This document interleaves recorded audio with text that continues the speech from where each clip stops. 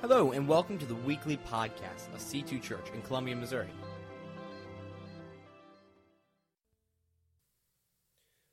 Well, good morning, church. As we conclude our series, Best Year Ever, I hope it certainly has been the beginning of the best year ever for you. I'm excited that for some of you it's going to be the best year ever because you're taking that next step next week to get water baptized. And I know there are several of you in this room and certainly in First Service that are taking that next step. And I don't know if there's a greater day than Super Sunday, right? Some of you know there's a football game of some sort happening next week. But even better than that is there are people who are going to take their next step in being water baptized. And for us at C2, water baptism isn't a salvation issue. We believe that you come to faith in Christ before you get water baptized. But being water baptized is your declaration of faith, publicly declaring to all that you identify with Christ and His church, us, the body of believers. And so what a great day next week will be. If you want to wear your favorite team jersey, whether they're in the Super Bowl or not, be my guest. You can, mourn your team, whatever you need to do, like me, mourning the Vikings. Either way. Well, I hope it's been a great week for you as we had our annual week of prayer this week. How many of you were able to sign up and join us for the week of prayer? Did you take some time this week? Thank you so much for doing that. I know it was meaningful for our church and meaningful for me as I participated in that as well. And some of you ordered these books, Praying with Confidence. They are available at the table if you pre-ordered. We do have a few extras, so if you still want to pick it up at the $5 price, we have some of those out there this morning at the table on your way out, so make sure you grab that. How many of you were able to join us for our worship and prayer night last Sunday night? What a powerful time together. Wasn't it great? What a great way to launch our week of prayer and really a way to launch the new year. I thought it was a powerful moment for all of us to come together and to worship and pray together, to learn about praise in a biblical way, and I thought it was powerful. Thank you to Chi Alpha and what you did to lead us in that last week. As we've discussed the best year ever, I felt like when we were going into this that the Lord was leading us to discover the Lord's Prayer again. For some of you, the Lord's Prayer is something you've known all your life. And maybe this past month you've discovered it or rediscovered it. But as we've looked at the Lord's Prayer, we really looked at the fact that what Jesus gave us was a framework for our prayer upon which we can hang all of our desires, all of our requests upon. And this, I hope, will set the tone for the best year ever. We talked about setting the atmosphere through prayer and worship this year. Would you consider, if you haven't yet, taking time out of each day, set a time for prayer and worship? Because I think it will change the atmosphere of your life, change the atmosphere of your home. As we look at this, we talked about setting the table in expectation of what God will do in His provision for us, whether it's for our daily needs, the very food on our table, or setting the table of expectation for what He will provide for you spiritually. For He is the bread of life, as Scripture says.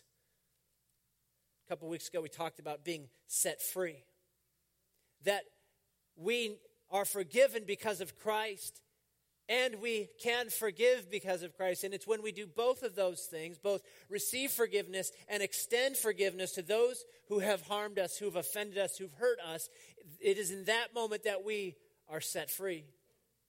And last week we talked about setting your affections. The scripture in Colossians says, set your affections on the things above, that which is in heaven where God dwells, in the reality and dimensions that He dwells. And set your affections on those things, not on the things of this earth that will pass away, that are temporary, that will rust and fall apart.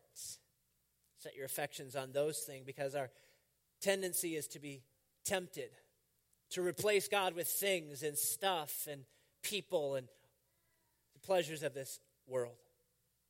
So we pray, Lord, don't let us be led away by our own temptations, but lead us through and past them, and don't let the evil one come against us. And today we're going to conclude by setting our sights. Right? The new year is all about goals, right? Weight loss and fitness, and I'm going to start this habit and set this. But perhaps this morning you'll be led to set your goals in a different manner. And it certainly doesn't hurt to set those other ones, but maybe this morning you'll look at it a little bit differently as we conclude the Lord's Prayer. And I thought this morning as we conclude, we would start by saying together the Lord's Prayer. I'm going to put it up on the screen, and maybe you know it, and we're going to pray it together. So would you say it out loud with me this morning? Our Father in heaven, hallowed be your name. Your kingdom come, your will be done on earth as it is in heaven. Give us this day our daily bread, and forgive us our debts as we forgive our debtors. And lead us not into temptation, but deliver us from evil. For thine is the kingdom, and the power, and the glory forever and ever. Amen. That part of the scripture, that last part, which we're going to focus on this morning. For thine is the kingdom, the power, and the glory forever and ever. Amen. If you actually open up your scripture right now and look at Matthew chapter 6, you may not have that in your Bible. Say what? It's probably in your King James Version if you use that one, or it might have a little denotation and some fine print that lists it out. But it was included in some earlier translations of the Bible, including the King James. But as we discovered older and older manuscripts of the Bible, which again goes to its reliability, that for so many years it has stayed in its truest format, that it's been translated time and time again with little or no error. But at some point this little phrase got added to it, and some of the earlier manuscripts don't have it, and so some translations have chose simply to denote that some manuscripts have it, some of the earlier ones don't, for accuracy. So this morning, we're simply going to use it as a launching point and the principles that come from it to reflect on the entirety of the Lord's Prayer. And so you can argue with me, Pastor Jeremy, it's not in the Bible, but the principles are. So that's where we will start this morning. I got to tell you that when I was a kid, my friend and my then current girlfriend, we went to church with her, and she was Catholic. Don't worry, I broke up with that girl. We are no longer together. Just for the record.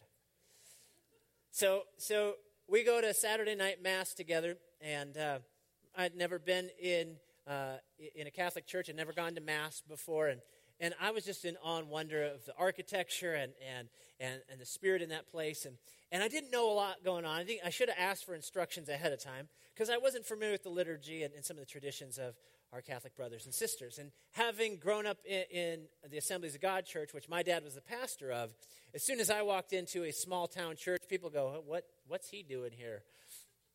His dad's the pastor. Why is he at the Catholic church? So we walk in, and unbeknownst to me, some Catholic traditions include kneeling before you enter the actual place where you're going to sit, where the chairs are. And so I was kind of admiring things, following my girlfriend, and she stopped and kneeled, and I bumped into her as she blessed herself with the holy water. I'm so sorry. And so we kind of scooted along, me and my friend, because neither of us had been through a Catholic tradition before. And then she did it once again before she slid into the row that she was going to sit. She blessed herself one more time, and we ran into her again. Sorry, I didn't know. You should have told us. And so we slide in, and we're kind of excited but nervous because we don't really know what to expect. And I got to tell you, my Catholic friends had it wired. I mean, the moment that the kneelers have to drop for you to kneel in prayer, man, those things hit the wood floor in unison. Boom! We jump, me and my friend, and we're supposed to kneel, so we kneel down, and we're following along, and it was a tremendous experience, though I did feel a little bit like a fish out of water, because as I knelt and was observing and listening, and of course I closed my eyes, and me and my buddy didn't realize that everybody else had stopped kneeling, and they were trying to lift up on the kneeler, and we were like, okay. So we sit back down. So they did this several times, and the prayers went on, and finally they got to the Lord's Prayer. I can't tell you how excited I was for that. Me and my friend, we're like, we know this part, let's do this. Come on. So we stand up with everybody, and they have a greeting time too. I didn't know they had like a special greeting that they know if you're Catholic, and it's like a call and response thing, and it's something like, bless you, or the Lord be with you, and also with you. And they're like, the Lord bless you. I'm like, thank you, man, it's good to see you. Oh, you're not Catholic. Oh, okay. I didn't give the proper sign. So we get to the Lord's Prayer. Me and my buddy, we stand up. We're just so excited to say the Lord's Prayer, right? So, our Father who art in heaven, hallowed be thy name. And our voices are getting louder because we're like, we know this part. We're confident. Well, if we didn't know, they didn't say the doxology, this last part of it. So we get to the last part, everybody else sits down, and we're like, for thine is the kingdom and the... Oh, we don't say that part. Say that part. Okay, so we moved on. It has a special place in my heart, this doxology. You know what I find interesting about the doxology as it's included in our prayer? Is that really it is the heart's response to everything that has preceded it. That the whole of the Lord's Prayer concludes for us in the doxology that is a declaration and affirmation of everything we just ask God to do. We ask Him to bring His kingdom and to use His power for His glory. It's this reminder that it sets back into our heart why we are praying the way we are praying. It is the song of the heart that prays according to the Lord's Prayer, and so we set our heart upon it. Many believe that the source of the doxology, this prayer, this ending of the Lord's Prayer, actually comes from the prayer of David in 1 Chronicles chapter 29. If you have your Bible, you can open it up or turn it on to 1 Chronicles 29. It'll be on your screen. To set this up, David, at this point, the Lord has already communicated to him that he would not be the one to build the temple of God there in Jerusalem, that his son would do the building. But David, understanding who God is, took that to heart and provided for the Lord's temple. And so just prior to this, David is saying to the Lord, I have set my affection on your temple, the very place of your presence. I have set my affection and my devotion there. And not only that, because of my devotion to you, I'm going to give all of this treasure and provide for the building of the temple that my son will do. And so David gave gold and silver and riches and treasures, all for the building of the temple because of his devotion, his affection for the Lord. So we get to verse 11. And here's his prayer. He says, yours, Lord, is the greatness and the power and the glory and the majesty and the splendor. For everything in heaven and earth is yours. Yours, Lord, is the kingdom. You are exalted as head over all. Wealth and honor come from you. You are the ruler of all things. In your hands are strength and power to exalt and give strength to all. Now, our God, we give thanks and praise to your glorious name. But who am I and who are my people that we should be able to give as generously as this? Everything comes from you, and we have given you only what comes from your hand. David had his sights set on God's kingdom, not his own. This is the thing that makes David stand out to me in the scriptures. Because David, second king of Israel, knew who the true king was. And it wasn't him, and he knew that. His predecessor, Saul, thought he was the true king, but he wasn't. God was always the true king, and David knew that. When you read through the stories of David, you understand his heart understood he was never the true king. It was never his kingdom. It was always God. And what an understanding of generosity and his earthly treasure. God, all of it's yours. It's all yours. So even when I give it back to you, it was yours in the beginning. And you have blessed me to allow me to be generous in such a manner. Today, as we talk about setting our sights on God's kingdom and his power and his glory, perhaps for you it's more of a reset. Maybe you've followed God for years. Maybe this is just a reset for you, but what a great time of year in January to reset all things, to look back and reflect on the previous year and to now set our sights for the new year. That's why we've talked so much about the act of worship and prayer and the reading of Scripture. Because these are the things that are going to set our sights, our affections, the table of expectation, the atmosphere. All these things will help us and move us along. And so the doxology starts with, for yours is the kingdom. For yours is the kingdom. I don't know about you, but when I was a kid, I used to build my own kingdoms. And perhaps you're familiar with how we used to build kingdoms. We used to build kingdoms with Legos. So I borrowed these from my son. Now, his kingdoms now are built with new Legos as well as what we shall call aged Legos that come from my collection as a kid. And so when I was a kid, anybody else do Legos? Right, so there's all these ones. I'm going to build a spaceship. No, I won't do that this morning. But when I built, it was building my kingdom. Because I could control it, I could tear it apart, I could do whatever I want with it. And look what I built. How awesome am I? And there wasn't nothing I couldn't build. It was just limited to my imagination. And man, did I love Legos. Anybody else that like Legos? Kids, do you like Legos? Some of you, you're all nodding your head. I see your hand. Right. We like Legos. Kids, I'm so glad you join us on the 5th Sundays. You bring energy to us. Thank you so much. And Mom and Dad, can I just put you at ease? Your little kids, they're a little energetic this morning, and they got to whisper to you every 3 seconds about something inconsequential. It's okay.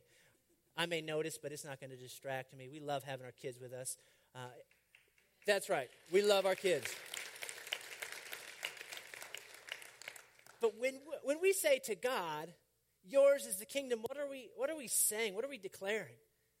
We're declaring to God that he's all-knowing. The Bible word is omniscient. Can you say that out loud? Omniscient. He knows all. God is all-knowing. This is important because if it's his kingdom, isn't it make sense that he knows everything? Right? Hey, kids, do you know your parents know everything? It's true. It's true. You think you can get away with something? Nope. Don't sass me. Your mom knows. Your mom will know. Your dad will know. They will find out. They know all and see all. You're welcome, parents. But God is all-knowing. And something to understand as we look at the doxology is the word sovereign. God is sovereign over all. Not only does he know everything, he doesn't get his knowledge from anyone except himself. He is all-powerful, which we'll talk about in a second, meaning he doesn't get his power from somewhere. He doesn't use solar power or wind power. He just uses God power, and he's God. He's sovereign. He's self-sustaining and self-sufficient. That's important to understand as we walk through this. So God is all-knowing. And so when we pray, your kingdom come, we're saying, God, you're the master builder. Huh? Another Lego reference right there. You can build anything you want because you know all. There's some modern thought about God's all-knowing power, that he doesn't really know all, and he can't know the future because you haven't made choices to determine that future. And some have fallen to this false teaching because of our limited ability to understand the future. We don't know what the future is going to hold. We don't know what choices we might make. We don't know where we might go to lunch. So God cannot know. And that's a pretty limited perspective of an all-powerful God. Here's what'll bake your noodle. God not only knows what choices you could make or will make, he knows all the choices you could make. As much as God knows what I'm going to make, he knows an infinite possibilities of everything I could make. Woo! That's a lot of knowledge. So whether you go right or left, God knows every fork of every road that will ever branch off from those choices. He's all-knowing. And I want to pray to a God who's all-knowing.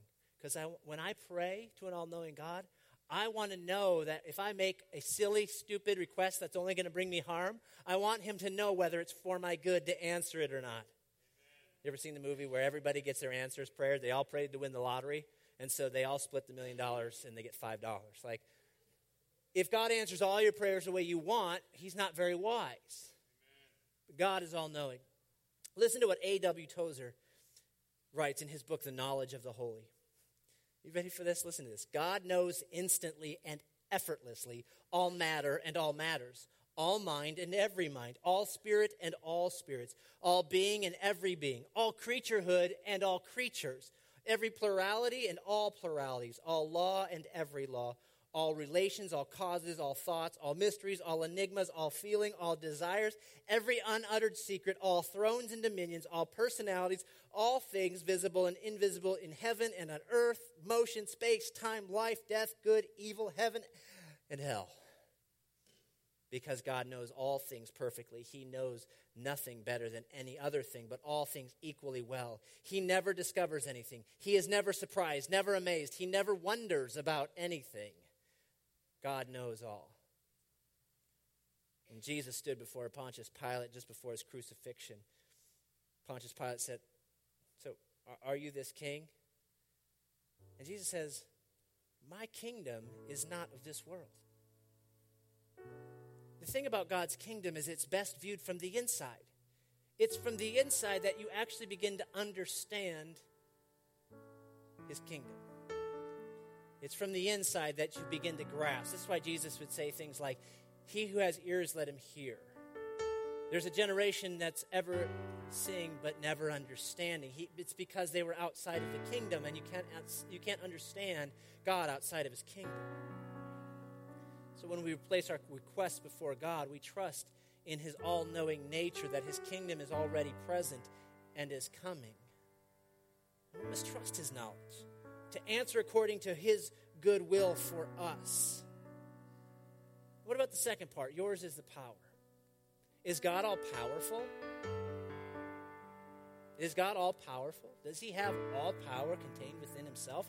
I think so. And so when we pray, yours is the power, we're declaring he can do anything, that nothing is impossible for him. I love what David writes in Psalm 93. The Lord reigns. He's robed in majesty. Indeed, the world is established firm and secure. Your throne was established long ago because he's powerful. The only limitation God has is his character. I have an atheist friend who used to ask me questions that he was hoping I couldn't answer. And so he would say, can God make a rock so big that he cannot lift it? Oh, I don't know. My goodness, what do I answer? But it came to me that God cannot act incongruent with his character. It's not only ridiculous to pose the question, but it's ridiculous that God would even entertain that thought. Because God's character is perfect and good. There is no impossibility for him. But God cannot do evil and cannot be limited in that regard. You know what is limited? This is important to understand. Evil has a ceiling. It may not seem like it at times, but evil has a ceiling. But love does not. The Bible tells me that my God is love. He is perfect in all of his ways. He is not limited by evil because he is love. Since God is all-powerful or omnipotent, he can do anything as easily as he can do anything else. All his acts are done without effort. He has unlimited strength. And so when we pray that, we pray, God, we know you can do these things. And it's important to understand the 6 petitions of the Lord's Prayer that we have just uttered truly requires us to believe that God is all-powerful. For how can you pray anything preceding that if you don't believe that God can answer it? Then it's just an effort in pious futility. If we don't believe God has the power to actually answer our prayers, then what are we doing? I think our prayers should bring a profound dependence upon that power, because Jesus himself said in John 15, apart from me, you can do nothing. Again, in the scriptures, it would tell us that with man, things are impossible, but with God, nothing is impossible. God is all-powerful, and his power is made perfect in us, in our weakness, the Bible says. I like this picture. Take a look at this picture. A little girl rowing maybe with her grandpa. She's startled by her own power to move that oar through the water. Perhaps she thinks she's doing all the work. Look at me, Grandpa. Look at me rowing. And the kind, gentle face of a seasoned fisherman lets her think it's her power that's actually moving the oar. Isn't that how God operates with us? The very power that raised Christ from the dead, that lives in the hearts of believers, that's available to you and me, is really his power. And we as believers stand on his authority, using his power. God lets us believe that. So when your temptation is to run to some other source of power, some other human being, some drug, some other thing, could you be drawn back to the power that's already living in you and his power? Because in the end, it's for his glory. That's the last part. God is my refuge, my strength, my strong tower, the power within me. And ultimately, it's because of his glory and for my good. And I think you have to believe that last part if you utter any prayer before it. That I believe that God knows all. He has the power to do all things. And in the end, it's for my good and for his glory. The presence of God is his glory. It's who he is. It's the physical manifestations of his presence is his glory. And it's also how we view him.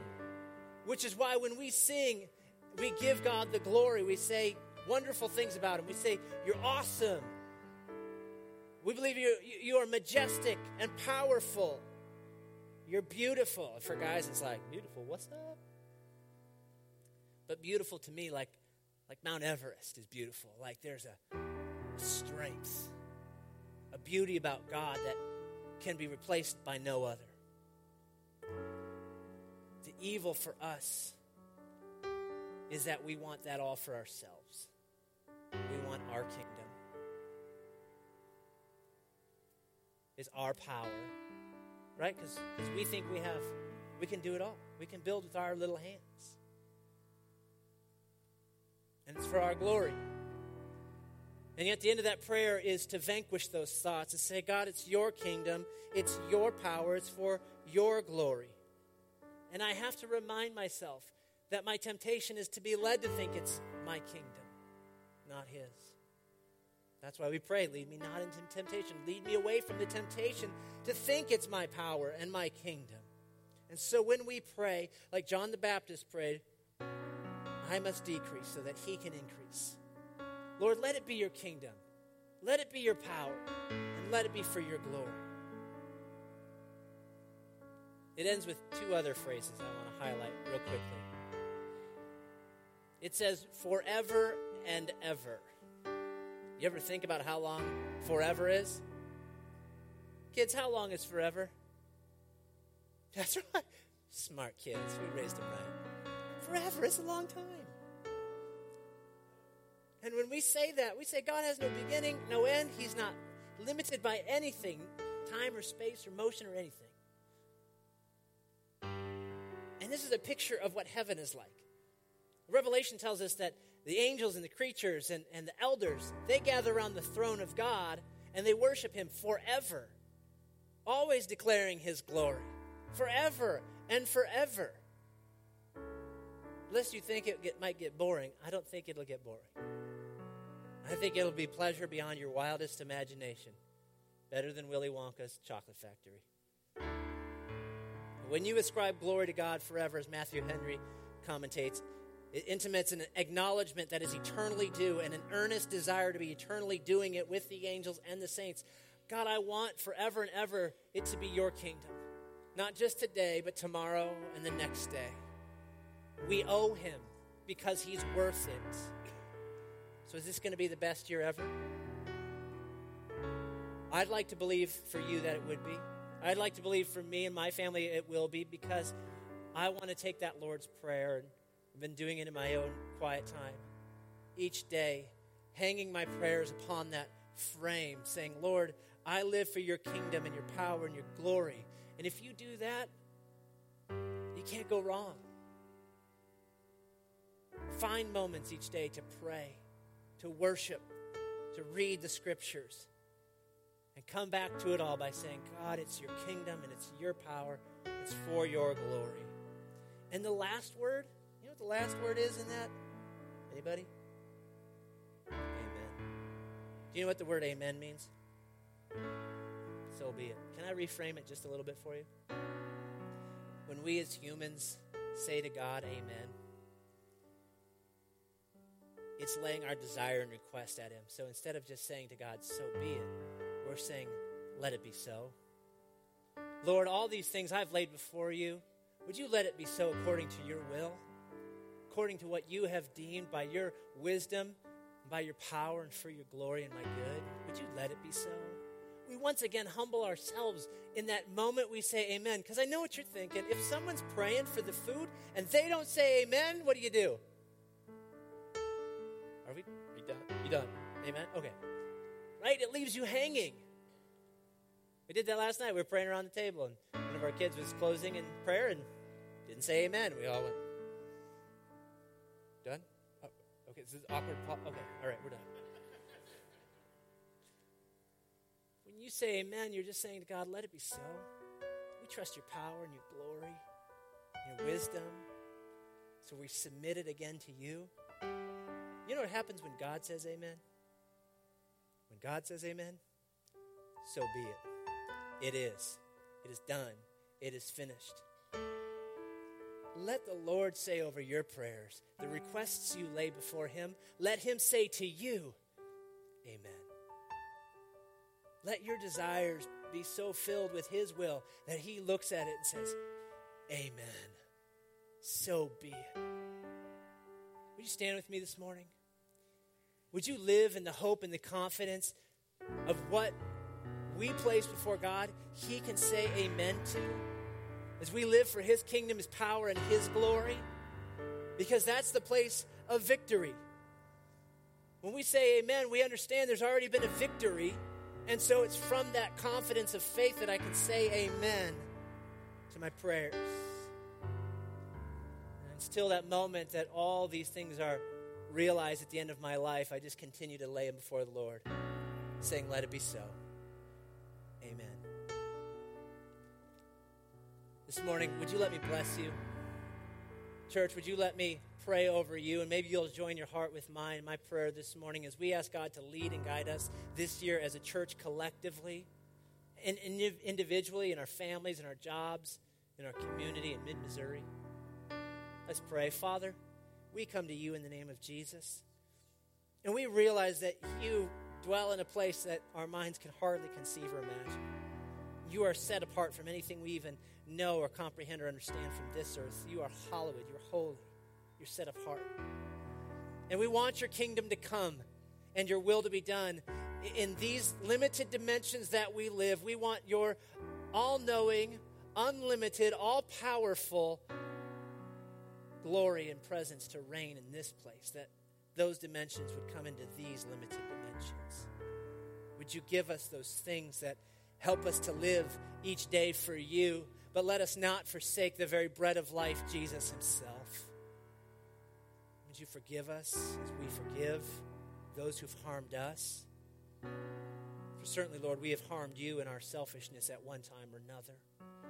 And lead us through the temptations and the distractions of this world, and guard us from the evil one who would find us unobservant of his schemes. For yours is the kingdom, Lord. It's your power, which you bestowed on us to live for you. May it be for your glory and our good. In Jesus' name, amen. Amen. We love you, church. Hey, if you're going to go to El Salvador, you're thinking about El Salvador, would you stop into the venue here in the next couple minutes and talk with our team leaders, learn more about the trip? We would love for you to join us this year. Have a great week. God bless you. Hey, we're so glad you listened in. If you made a decision to follow Christ today or would like more information, please email us at nextsteps@c2church.com or visit us at c2church.com.